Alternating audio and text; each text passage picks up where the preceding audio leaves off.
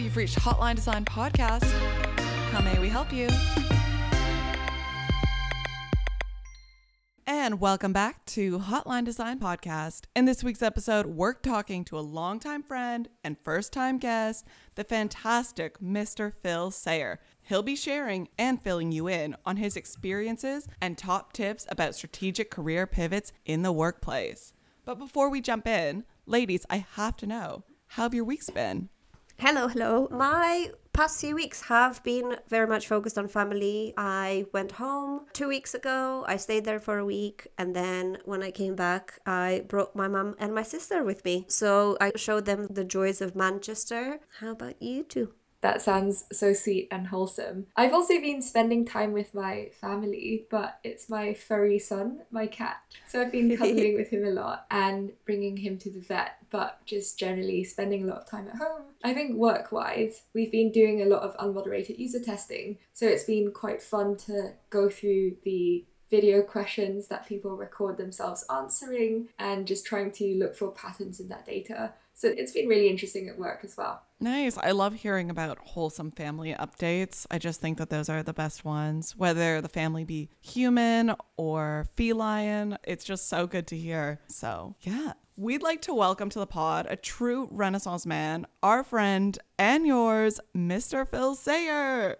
Thank you, Lauren. Hi, everyone. Really honored to be on your wonderful podcast, and well done for continuing through. And I'm always looking forward to your content. So it's really lovely to be here. This is such a long time coming as well. Like, we've had this in the works for a year. So I'm so glad that you're finally here. Thank you. Yes, absolutely. So, Phil, we always start off by asking our guests this question, but how would you describe your role? So it's a great question. I would say right now I identify as a product management and UX consultant. The reason being is I've come from engineering, so I did an engineering degree at university, and I decided towards the end of it that actually, engineering is an amazing field, absolutely. And what I found was that what I really wanted was to get closer to the business side of things, because there is a huge amount that is really interesting to me that surrounds the kind of the engineering science. So I went and spent a few years working in projects as a business analyst and designing data dashboards, doing data engineering in the cloud, IT solution architecture, even machine learning engineering. And then following some thinking, which I'm sure we'll get on to talk about, I decided to pivot my career to get even closer to the customer. So it was the business, and then I realized, let's get even closer to the customer and actually bring more craft into my work. And so I decided to return to my design roots and spend more time in the kind of UX design and product space, which is what brought me to where I am now. You already said we were going to touch on the process of you getting there. So let's jump straight in. What was the process of making this decision to do your strategic career pivot? Yeah, and the key word you use there is decision, because what I think it's worth talking about is obviously there's a huge amount of content. And you've also talked on the podcast before about how to actually go through the process of researching companies, applying for jobs, going through interviews, and it's all really fantastic. And so what I want to do is, to make sure I'm not stepping on the toes of your previous work, is actually talk a lot more about the very early stages, which I found to be the most challenging in terms of being able to come to that decision about how to pivot, why to pivot, and actually how to do it. So it was a very gradual process. How early are we talking? We are talking about basically the point that I reached a few years ago where I said, this is really great. What I'm doing has a huge amount of impact on the companies we work with. So I was working with various clients. And the feeling I got, though, is that whilst it was important, I was actually delivering value, right? I was doing a good job from the feedback I was getting. I didn't have my heart fully in it. And that was problematic to me because I've always found it really important to have a real deep engagement with the work I'm doing, because you really bring your full self to it, and you will always go the extra mile when you have your full self in that kind of role. So that was the point I'd reached, and that's why I started to think about, okay, it feels like something isn't 100% as good as it can be. What can I do? What is the change I need to make? How big, how small, in order to get to a point where I feel more engaged and driven to really develop myself in my career? So that's how early. And so this is the thing, is that I was at that stage, and the reason I think it's so important to talk about it is that I easily could have just settled and decided that, no, this is just how it is. So I'm sure everyone has come across Gallup. So Gallup does a lot of research into people's engagement at work, and they have a whole system called StrengthsFinder that you might have come across. Their 2022 survey came out. They found that only 21% of people are actually engaged at work. So that's four-fifths of people go to work every day, and they might be doing amazing work, but they do not feel engaged. Why is that important to actually be engaged? This is the kind of the question I was trying to answer, because I felt in a similar position. I thought, does it matter? Does it actually matter that I'm not as engaged as I want to be, given that I'm getting good feedback on what I'm doing? And I'm sure it's the case for many people who are at work but not fully engaged. So I did a lot of digging into this to try and figure out how to try and break this little challenge apart. There are lots of frameworks out there. There's a huge amount you can read about in this area. But what you'll come across a lot is this idea of following your passion. Now, you'll find that in a huge amount of places, but it's not necessarily the best advice for multiple reasons. And I won't go into those reasons today. There's, again, a good number of kind of resources out there. But from a numbers perspective, a different piece of research found that 80% of people don't actually know what they're passionate about. And so this was the position I find myself in. As I said, okay, if I need to follow my passion, what am I passionate about? I love fonts, right? I love structuring information. I like giving presentations, but there's just a long list of things, and there are resources that try to tell you how to put those together and group them and map them to jobs and things. But the real trouble I found is that actually people can be really great at a lot more things than they realize. Like, this is the thing I really try to stick on, is people talk about having a purpose. And when they say, oh, I have found my purpose, this is the role, this is the work I'm doing, this is truly what I was born to do. I actually came to a very different conclusion, is that engagement at work is really a function of two things. It's how much time you're willing to spend learning and how much you want to learn about that field. And this is the thing, is if you're doing great work, but you find that actually you want to progress in your career, but actually learning and spending the time doing that is something that really doesn't excite you, then that's problematic. Because something that I've underestimated on leaving university after 4 years of intense study and full-time education, like many thousands of people, is that I completely underestimated how much continuous learning I'd need to do. And so to actually leave university and say, okay, I have one purpose, I just need to find it. First of all, that completely ignores how much learning you need to continue doing and how much your interests might change because of that. But also, when people talk about having a single purpose and actually ending up being able to do so many more things than they realize, how do these start to actually work out what direction am I going to go in? The best definition I actually found of purpose has come from someone called Mel Robbins, who, among many things, is a motivational speaker, and many of you might have heard of her definition of purpose, which I think I agree with the most, is to be able to share your true self and to be fully seen. And so the question that I was asking myself is, okay, there's lots of different things I could do. What is it in terms of my next career pivot that would allow me to share more of my true self and to be fully seen? And so coming back to exactly what I was doing, some people management and mentoring, I really enjoyed that. And that was one aspect I knew I wanted to continue doing, whereas another aspect, which was like really technical machine learning engineering, whilst super important, it just wasn't for me 100%. And I knew that was a thing I needed to bring down and pick up something else. So that was how I started going about working out the pivot. I find that so fascinating, and clearly you've done so much research in this space. Just really honestly mind blown at how articulate that was and how the decision it was to go about thinking about what it is you wanted to do next. And yeah, I just thought that was such a great example of problem thinking or design thinking at its finest, maybe gathering evidence of why you didn't feel like you were suited for your previous role and going about considering lots of different options and trying to find the right next step for you. Yeah, so I just thought that was so interesting to hear. In terms of how you went about making the switch, what were your next steps after that when you came to the decision that you wanted to go along more with the business and the UX side?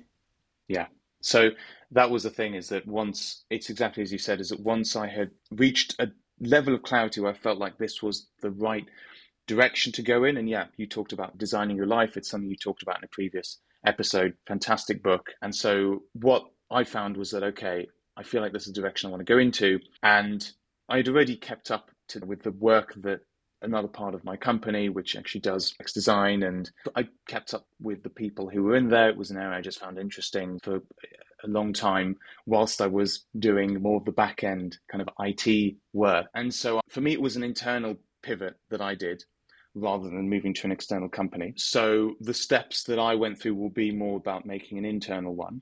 But there were lots of similarities to if you wanted to just find a completely different company that was more in the direction you wanted, was going to allow you to do the work that was more in the direction of interest. So first step, regardless of the company, if you're doing an internal transfer, is talk to your line manager.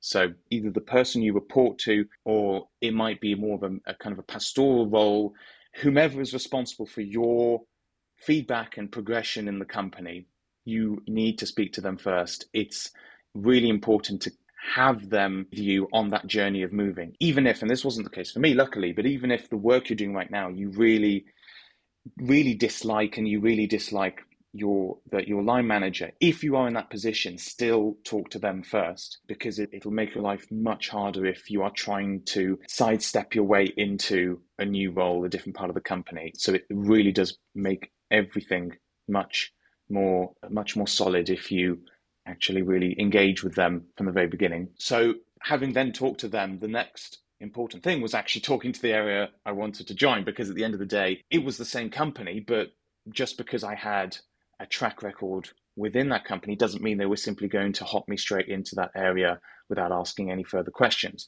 I really still had to treat it like an interview for a completely new role. And many companies will treat it as such.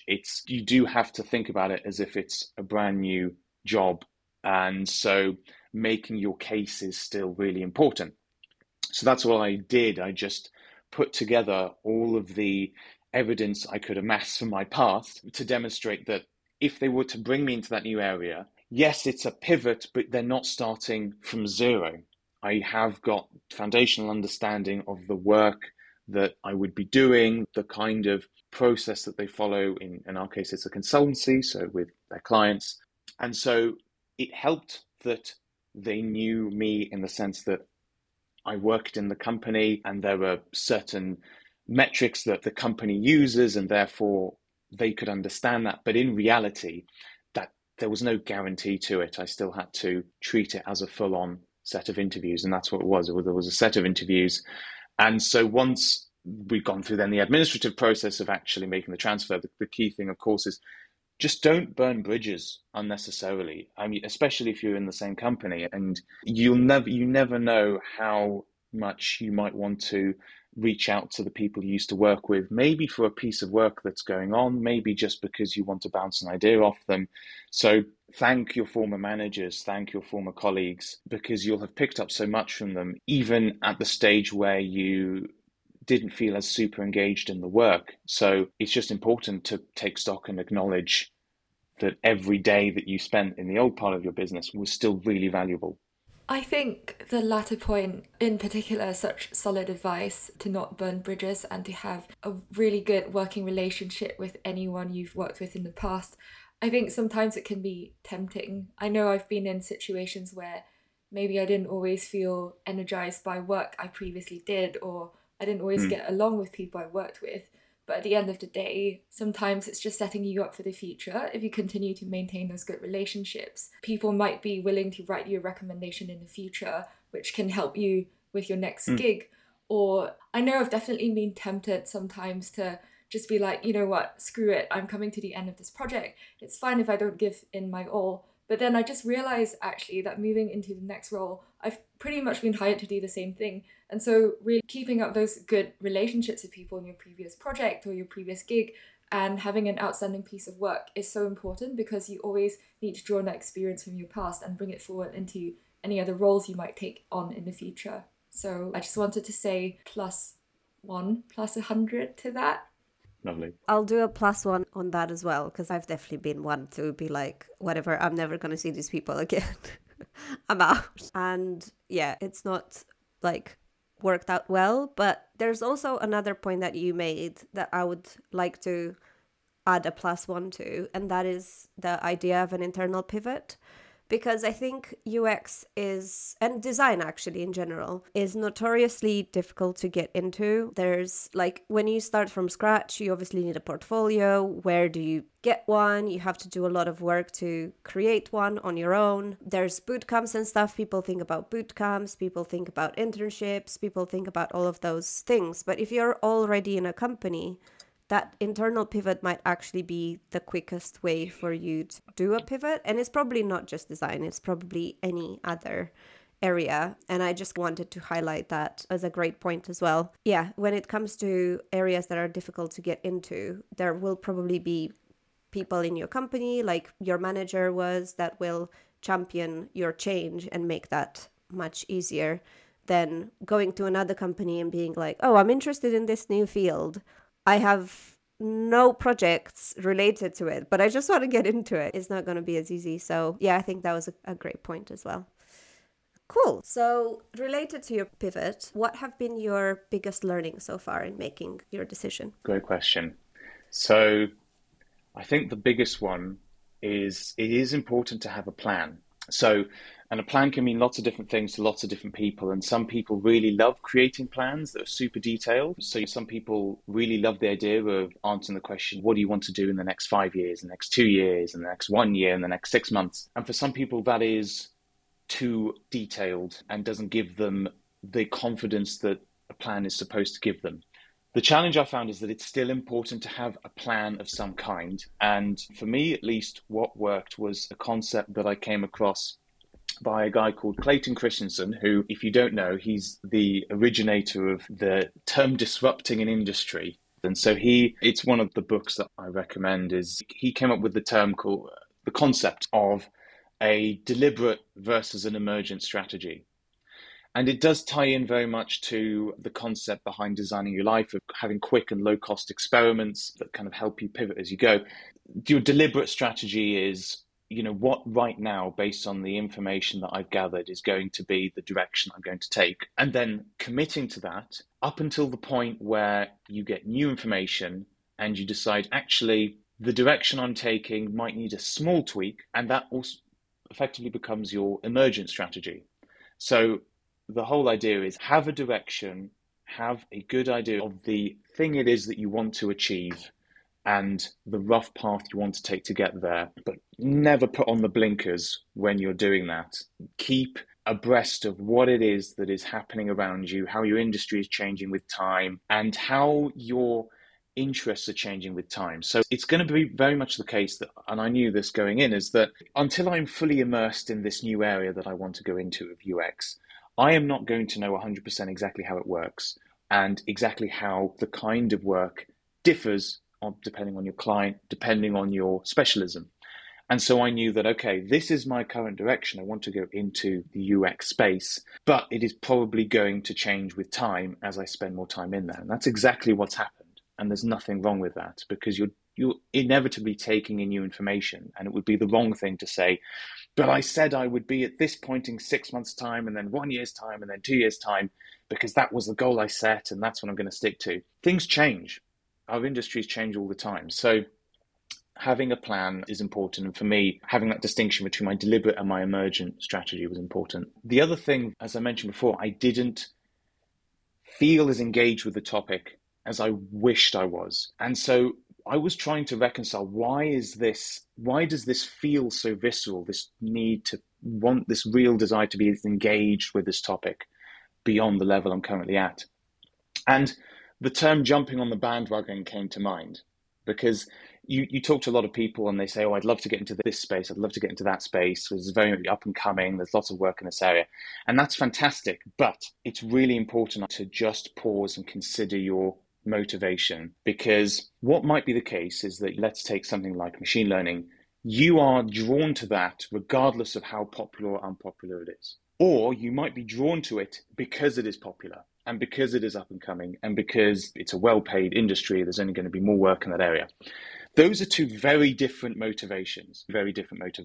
And it comes down to intrinsic versus extrinsic motivation, which is an interesting topic in itself. But if you really trace it back, jumping on the bandwagon to me is another way of saying, we call it FOMO. If you really trace it back, I believe it is a very visceral fear of abandonment, right? And that might feel a bit too deep to go into about a topic about making career pivots, but bear with me on this one, is that a lot of the things that really can make us feel this very innate sense of discomfort often comes back to a fear of being abandoned. And therefore, if we go back thousands of years, if you were abandoned, you died.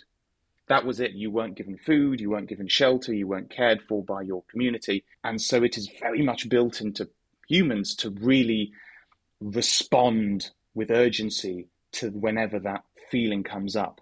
And I believe, jumping on the bandwagon, FOMO, these are modern incarnations of that feeling. This was an important thing to think about because a lot of people might jump into an industry and really want to progress in it because they want to stay relevant. And that's an important thing, but you don't need to make it the keystone of your work if you don't love it for its own sake, which is more intrinsic motivation as opposed to extrinsic. And that was important because, yes, machine learning work, there will only be more jobs in that area, but it doesn't mean that the jobs that exist today will disappear necessarily. It might replace some jobs, and it's worth being aware of that, but there are anything which requires human intuition, creativity, working with people, these are all key parts of UX.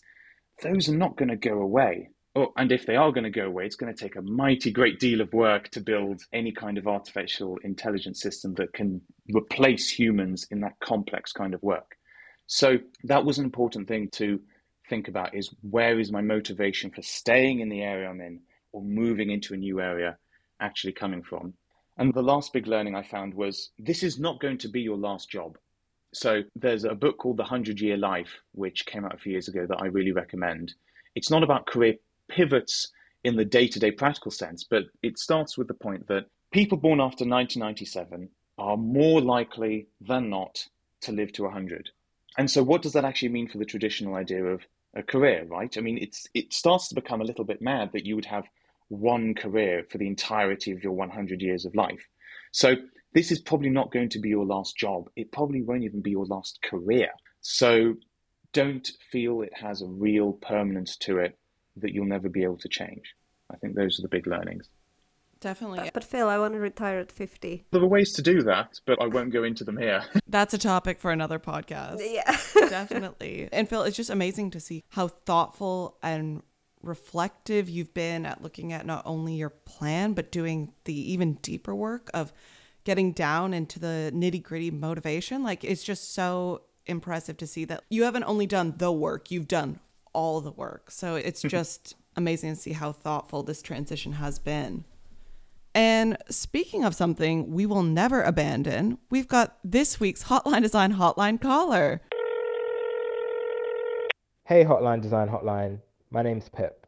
I'm a long-time listener, but it's my first time calling. I'm trying to move into UX, and I want to know if you've got any helpful resources. Thanks.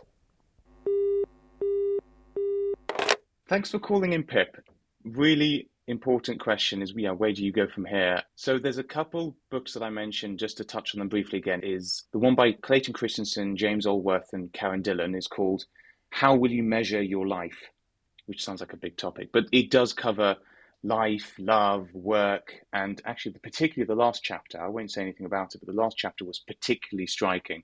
It's a very powerful read, and I think it's an incredibly well-written book because one of the things that's brilliant about Clayton Christensen and what made him so well-known in the business world is that he applies business theories to everything. He doesn't use anecdotal evidence where he can. So it's really quite fascinating, his approach to some of these really big questions. So I really recommend that one. The 100-Year Life I mentioned by Linda Gratton and Andrew J. Scott.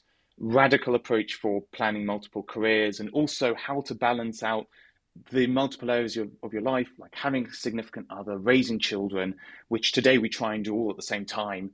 When people start living to 100 and beyond, there might not be the need to really think about it the same way we have to date. And so the book really takes an interesting approach. So it's a really long-term view, but I do recommend reading it. These are all some really great resources, and I know what I'll be reading for the next couple of weeks. Yeah, on my end, I'd suggest actually there are so many free resources online. I know that I was spending a lot of time on YouTube watching these UX day in the life UX type videos. There's this lady called Chun Buns, I think, who is a UX designer based in the States. And I thought it was very revealing as she went through her day of what a UX designer does, just for understanding the day-to-day sort of like nitty-gritty things that UX designers do. So I'll keep mine very short because Phil has done a great job at talking all about career pivots and everything. I like to talk about this book a lot, and I mentioned it on the podcast before, but I'm very prone to overwhelm, and I have found that the immensity of resources online and in books and so on has sometimes been more of a hindrance than help. But when I found this book, I was like, okay, I can have this all in one place and refer to it whenever I need. And then obviously the other resources are more on top. So the book that has really helped me when I started in UX was the User Experience Team of One. The thing I love about it. It's very well structured. It talks all about methodologies, all about what tools to use, when to use them, things like that. But more widely than that, it talks about stakeholder management when it comes to UX. Depending on like the design maturity of a company, you can have a very easy time implementing your UX improvements, or you can have a really difficult time doing that because not everyone knows the value of design in that company. And that book has really helped me when I was in the kind of latter environment. And yeah, I will just keep it at that because there's been a wealth of information already shared. Seriously, like just the amount of resources and processes, like I feel like it's such a wealth. Like we need to get a vault so we can just accumulate all these resources. Absolutely amazing. Yeah, so as always, for longtime listeners, you'll know that I will always hype Jesse Showalter's YouTube. That man is my everything. Definitely check it out. He not only teaches you practical UX skills, but also it's in a very lifestyle vlogger, YouTuber kind of way. So it's entertainment, but you're also learning skills. So it's just great. Lean UX, which is a book by Jeff Gothoff and Joseph Sedan, is a great book just to understand where UX fits, especially within Agile. So highly recommend that. And then another one that's definitely pique your curiosity and just get you thinking about UX design as you go about your day is the Wireframe podcast by Adobe. They pick such interesting things and I highly recommend it. It's a great one that is also entertainment and learning at the same time. And speaking of all the learning we've been doing today, Phil, thank you so much for all the insights. We've absolutely loved having you on the podcast. And for those of the listeners that can't get enough, where can they find you besides this podcast? Thanks, Lauren. It's been really good being here. And the best way probably to find me is on my website, which is philsayer.design. I'm also on LinkedIn, and so you can find me there as well. But my website's probably the best way to reach out to me. DMs are going to be on fire. Awesome. And a special shout out to Pip. Thank you so much for calling into Hotline Design Hotline. If you've got a question for us, you can reach out at anchor.fm/Hotline Design Pod. You can find us on Instagram at Hotline Design Pod and Gmail, hotlinedesignpod@gmail.com. Thanks so much for listening, and we'll catch you next time. We're sorry. You have reached a number that has been disconnected. Please check the number and try your call again.